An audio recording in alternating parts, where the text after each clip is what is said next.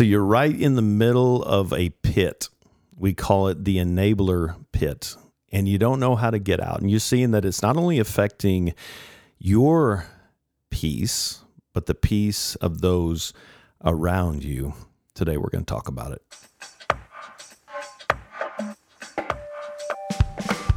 Well, welcome to the Celebrate Recovery official podcast. We're so glad that you're with us today.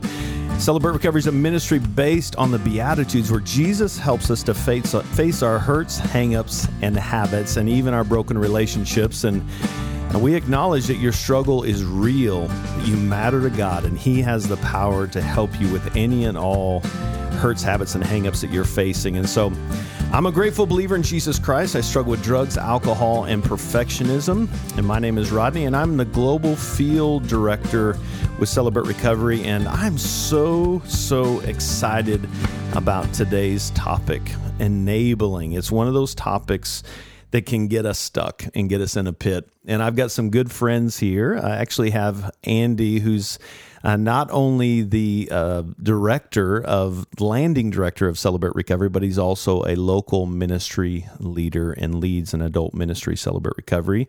And then his sweet bride, Julia, is with us. And what an incredible power team you guys are. But they agreed to jump on with me. So why don't you guys introduce yourselves, just your recovery introduction, and we'll jump into a great conversation. Yeah, thanks so much for having us on here, Rodney. I'm a grateful believer in Jesus, struggle with anxiety and depression and sexual addiction, and my name is Andy. Hi, Andy. Hey. I'm a grateful believer in Jesus Christ, and I celebrate recovery over a sexual addiction, and I still struggle with lust, control issues, and codependency, and my name is Julia. Hey, guys. Julia. Thanks so much for being here. So this is one of those topics, and we've talked about a lot throughout the years. Andy and Julia have been in recovery. How many years have you guys been in Celebrate Recovery now? Oh, man. January, it's going to be 8 years. 8 years. Wow. Yeah. So lots of experience there. You probably have run into this. I know I have in my 17 years of people getting trapped in this enabler trap. So I want to just jump in. You know, there's some key elements that we can kind of be indicators that we might be enabling. And somebody listening might be in the middle of, I'm an enabler, or maybe I am, I'm not sure. And so hopefully this will provide some nuggets of truth. But what are some of those things that would be indicators that would say, ooh, maybe I'm slipping over from helping and serving and loving toward maybe I'm hurting them by enabling? Andy, what are some of those things, man? Yeah, one of the things that kind of pops out to me when we talk about this idea of enabling is this idea of protection. And I think I might classify it as an overprotection. This way that we see people that we genuinely love and we genuinely care about kind of heading towards the cliff because of their own actions, their own behaviors, and this desire for us to protect them from the natural consequences of poor choices that we have over the course of our life, and kind of wanting to sweep in and try and put a pillow under our loved ones every time that they fall. And I know for me, in the times that I've seen that, it comes from a good place. I mean, who wouldn't want to love their loved one in that way? Of course. But when we protect from the consequences of our actions, we don't actually learn anything from those actions, and it's can be an inhibitor to change. Yeah. So I love that picture. It's a great word picture. The pillow. We want to pull the pillow and put it to give them a soft landing. And we're not talking about we want to make people hurt and we want to and kind of make them feel pain. We want them to feel the weight of where they are, right? Because we say that often that it's not. It's not when we, how do we say that? We say the fear, it's the... Oh, yeah. Oftentimes we say that folks won't change until their pain exceeds their fear of change. Yeah, the fear of change. So until we can come to that place of feeling that weight, and that's hard for when you're the person on the other side, it's hard, isn't it, Julia, to watch somebody hurting. Yeah. Yeah. So what are some things that would be indicators that may cause us to want to swoop in and put a pillow? What have you seen in your experience that some of those traits that you'll hear and see people doing where we might want to rescue them? Yeah, just different loved ones in our lives. And I mean, like Andy said, I feel like it does start from a place of wanting to love them well. But I think that it keeps keeping people from experiencing the consequences to their actions. Yeah. And that ends up, I feel like we do it out of not wanting to hurt them, not wanting them to hurt, but then ultimately we are hurting them in the long run. And a lot of times we're hurting ourselves too, because we are doing these actions to the detriment of ourselves as well. And it does just become, in some instances, dangerous as well, depending on the situation. Yeah. But yeah, I do see that a lot. And yeah, and you said that, it reminded me, one of those common traits can be where we're lying about that person's behavior, right? And it kind of speaks a little bit to how much am I bringing my own stuff into this relationship? And if you're struggling and you're connected with me as in a relationship, and that is brought into the light, what will that say about me? Right? And so I think, lying about their behavior to kind of cover for them. Yeah. Yeah, I mean, that's something that we've seen a lot. And, one of the areas, and it can be a lot of different issues that happen within our life, but one common area that we do see in this is spouses, that their spouse is struggling with some sort of a chemical addiction is a pretty common one that we see. And that idea of, I'll go ahead and call into work for you today because you're too hungover to come in, and I'll say he's got the flu again this week, or why isn't he showing up to serve at church? Oh, he's just so tired. But in reality, we don't know where they're at. They're off on another trip, another bender, and we're trying to cover for them. Yeah, there is a thread of, just as you were talking, it feels like there is a thread of codependency in there. Explain codependency in a short, succinct way. How would you guys define codependency? It's kind of a tricky, what is that? I'm not sure what that is. People say I struggle with it, and I'm not sure what that means. What would be a way that you would define that? Yeah, and there's a lot of different synonyms for it. I think people pleasing is a good synonym for it. But it's that idea that my identity is based off of what other people think of me, or what I think other people will think of me and how they view me. And therefore my identity is not rooted in Christ. It's rooted in how other people view me. And so there's a lot of self-protection that comes into that. There's a lot of people-pleasing that comes into that. And yeah, it can cause us to have controlling behaviors in other people's lives. There's a lot of things that comes out of that. So one of those traits or characteristics of an enabler is we will put the addict or the person. It's not just with addictions when we enable, but we will put their needs above our own, right? Yeah. And that's kind of a gross feeling. Where have you guys seen that play? You have some examples? Anything that jumps to mind that would fall into that category? Yeah, that's such a good question. There's a friend of mine that I know, and her daughter has been struggling for years just with addiction, and it was so hard for me to sit across from her and have her just talk about, her whole world is her daughter, her whole world.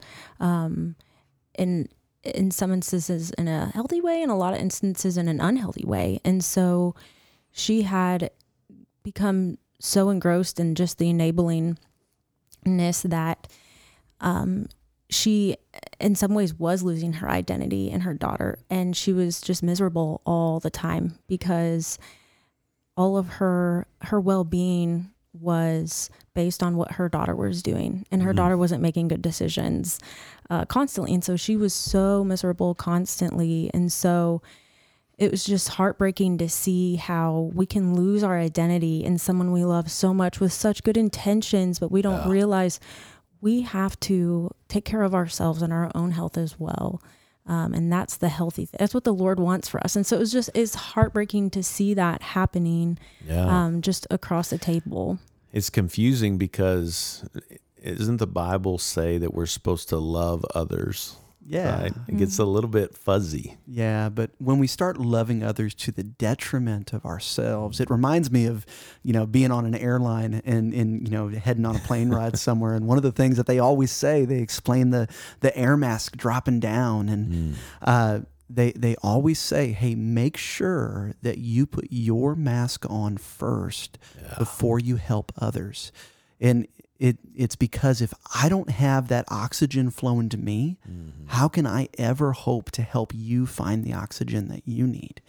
And so often, I see folks, oftentimes it's family members trying to do everything that they can to help connect their family member that is hurting or that is addicted or that is struggling with resources, when maybe the best thing that could happen is if that person that is struggling learns to start taking some of those steps as well. And so when we start doing for others how they need to be taking ownership themselves, it can lead into enabling too.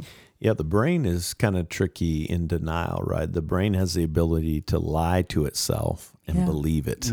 Yeah. Right. This can, and you see that a lot of times if someone brings bad news, hey, so-and-so died. Our first reaction a lot of times is, no way, that can't be. And I think that's kind of that denial that kicks in. And it's not intentional because we love and care for this person so much. We don't want to see them in this predicament. And if this is true, and if you're listening and you're in that situation, I just want to honor and validate the good reasons why you may be in that place of denial. It's like you care so much about this person that you just don't want to believe it, right? And so, but it's good to be aware of that, acknowledge that, validate the good reasons why it's there. But then what do I do with this new information, right, that we don't want to stay there? And we'll turn the corner here in a little bit on that. But money is kind of one of those factors, isn't it? Where do we see money come into play in the enabling act? Where have you guys seen that play out? Yeah, I have seen that.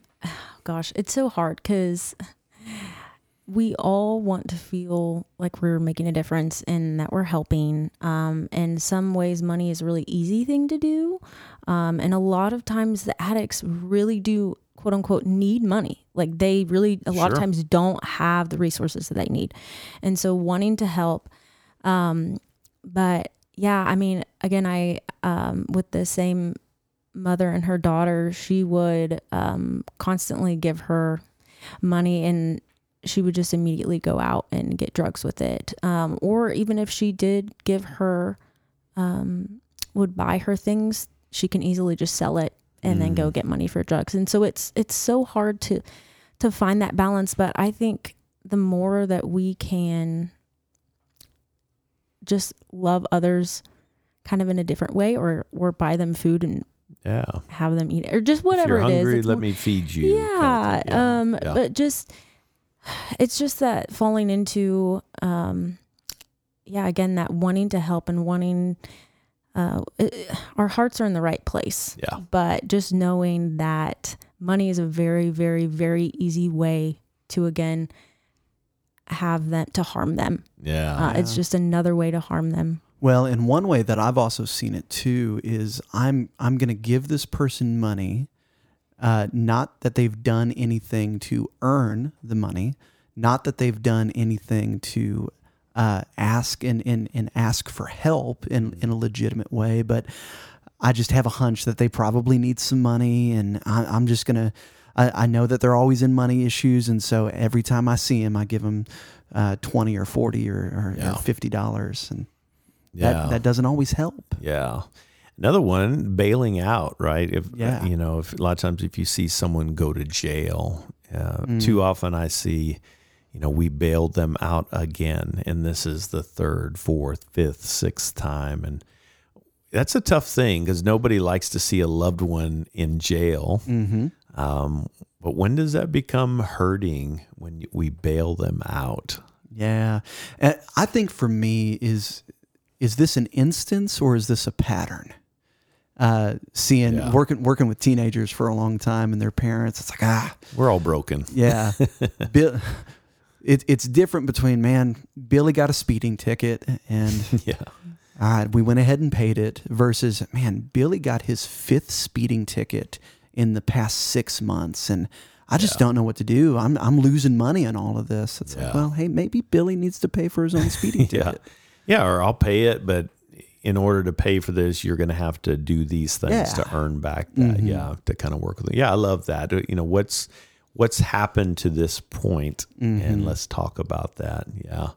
Yeah, I think that trying to create a space of I love you too much to hurt you this way, right? Yeah. And that's so hard, because when in their brokenness, and I remember myself in my own brokenness, I can be pretty convincing. And sometimes, especially in addictions, man, we can be very manipulative. Yeah. Right. Become good liars. And that's not a knock. It's just it's kind of one of the things that comes with that. So we have to be mindful of that. How could you do that to your own son, your own daughter? Don't you love me? And it's like, it feels like a dagger in my heart. And it's good just to hear an outside voice saying, hey, you do love your child. And that's why you're creating some distance. So, yeah, so bailing them out, giving them money.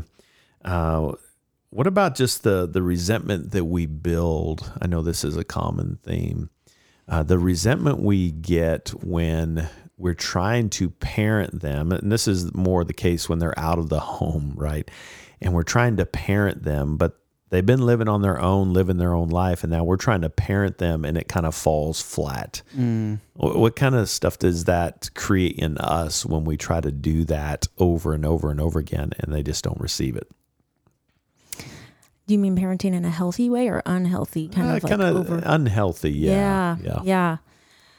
Gosh, it's so hard. Yeah, I think that there's, and I am not a parent of an adult kid. I'll just preface that. But I have heard so many times people say that parenting adults is so, so hard. But I think as soon as they're 18, as soon as they leave or whenever they are considered an adult in your world, where that is, they are an adult and they can make their own decisions. And so remembering that they can, they have to face the effects of their decisions. And at that point the reality switch from a parenting moment to, in some ways, just like a mentor, and just giving them and loving them and having to let them fall on their own, and not always trying to fix, but trying to connect before we correct, making sure that they feel heard first. Hard stuff, but so important. Good stuff. Well, we're going to take a quick break right here, and we're going to turn the corner. We're going to talk just a little bit more about some of those traits that can kind of creep into our life, and then we'll turn the corner to what is helping and loving well in a healthy Christian way when we have a loved one that is struggling. And so stick with us, and when we come back, we'll continue the conversation.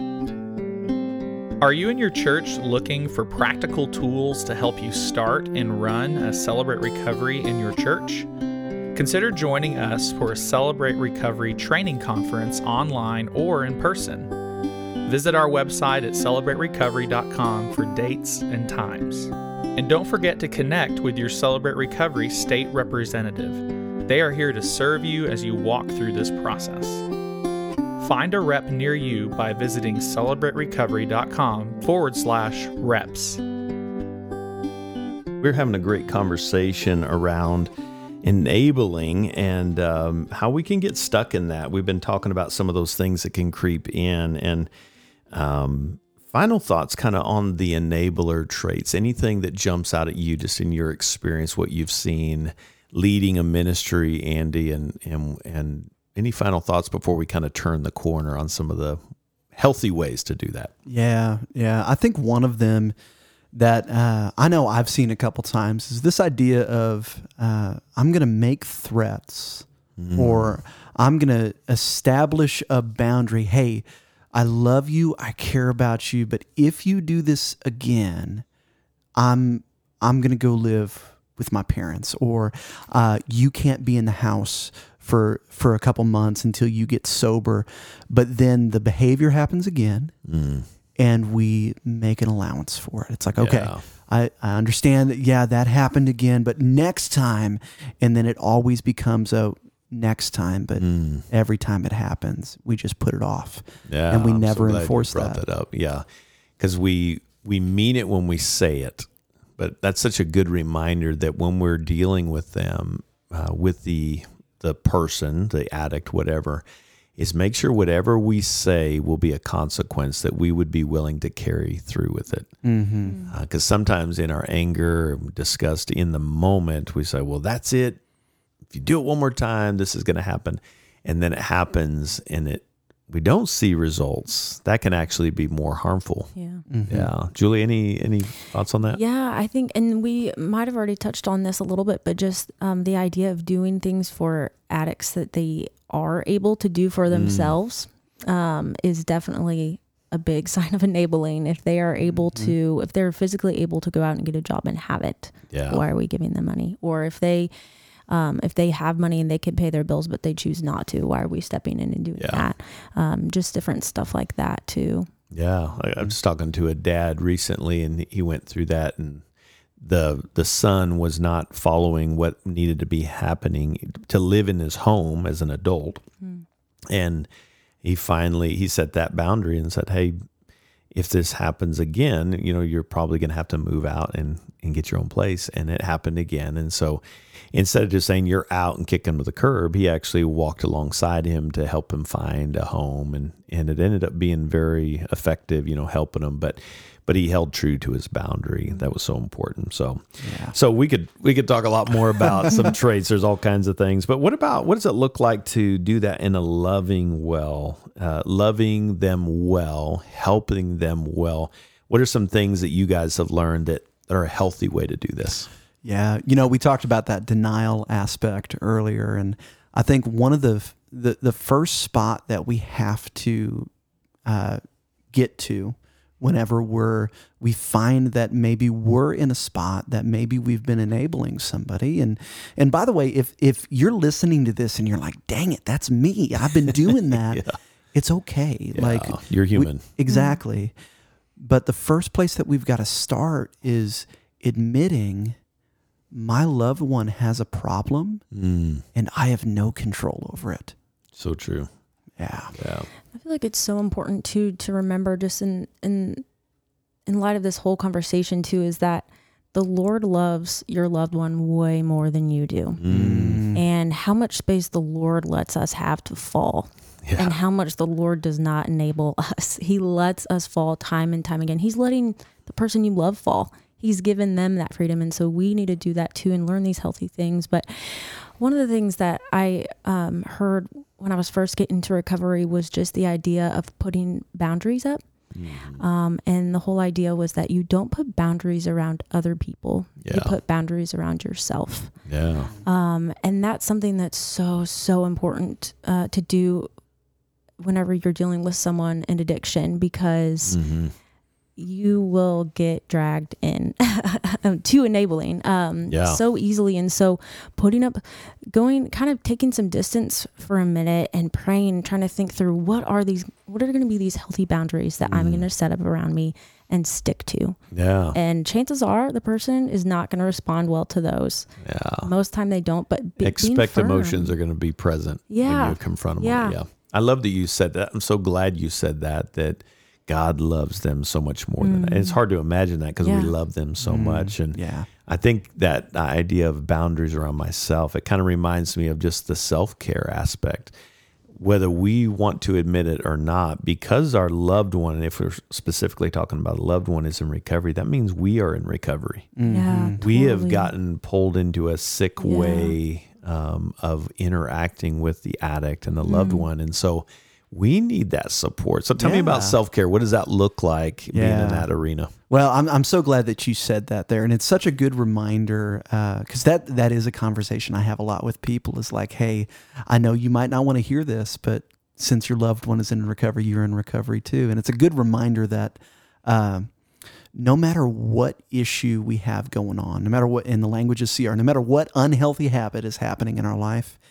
it doesn't happen in a vacuum. It always affects the people that are around us. And it's an unfortunate part of living in a broken world. But the way that we start to pursue health or self-care and personal health in there is admitting that first and foremost, there's been an impact in my life. And so do I have a space where I can freely talk about the pain that I've experienced for trying to love a loved one that's in pain themselves? Yeah. And do I have safe people to bring around me that aren't going to try to fix me, but are going to be there to walk alongside me in love? Yeah, and other people that have walked in your shoes. There's nothing more powerful than a changed life that has experienced something that we are currently walking through, and to look them in the eye and say, this is what's going on. And to even say, hey, tell me, we're not about giving, fixing and advice, but sometimes we need, that's the beauty of accountability and sponsor relationships. Hey, what did you do when this happened? You've walked in this journey. Tell me what you did. I think one of the things I'd love for you guys to unpack is really just this idea of allowing them to feel the weight of the consequences. Whether we like it or not, we're thinking about our stories. Pain gets our attention, right? And that pillow analogy you used kind of reminds me of how often when we put the pillow underneath them and they don't feel the weight of that, that's a game changer for us, isn't it? Yeah. Talk about that. What comes to your heart with that?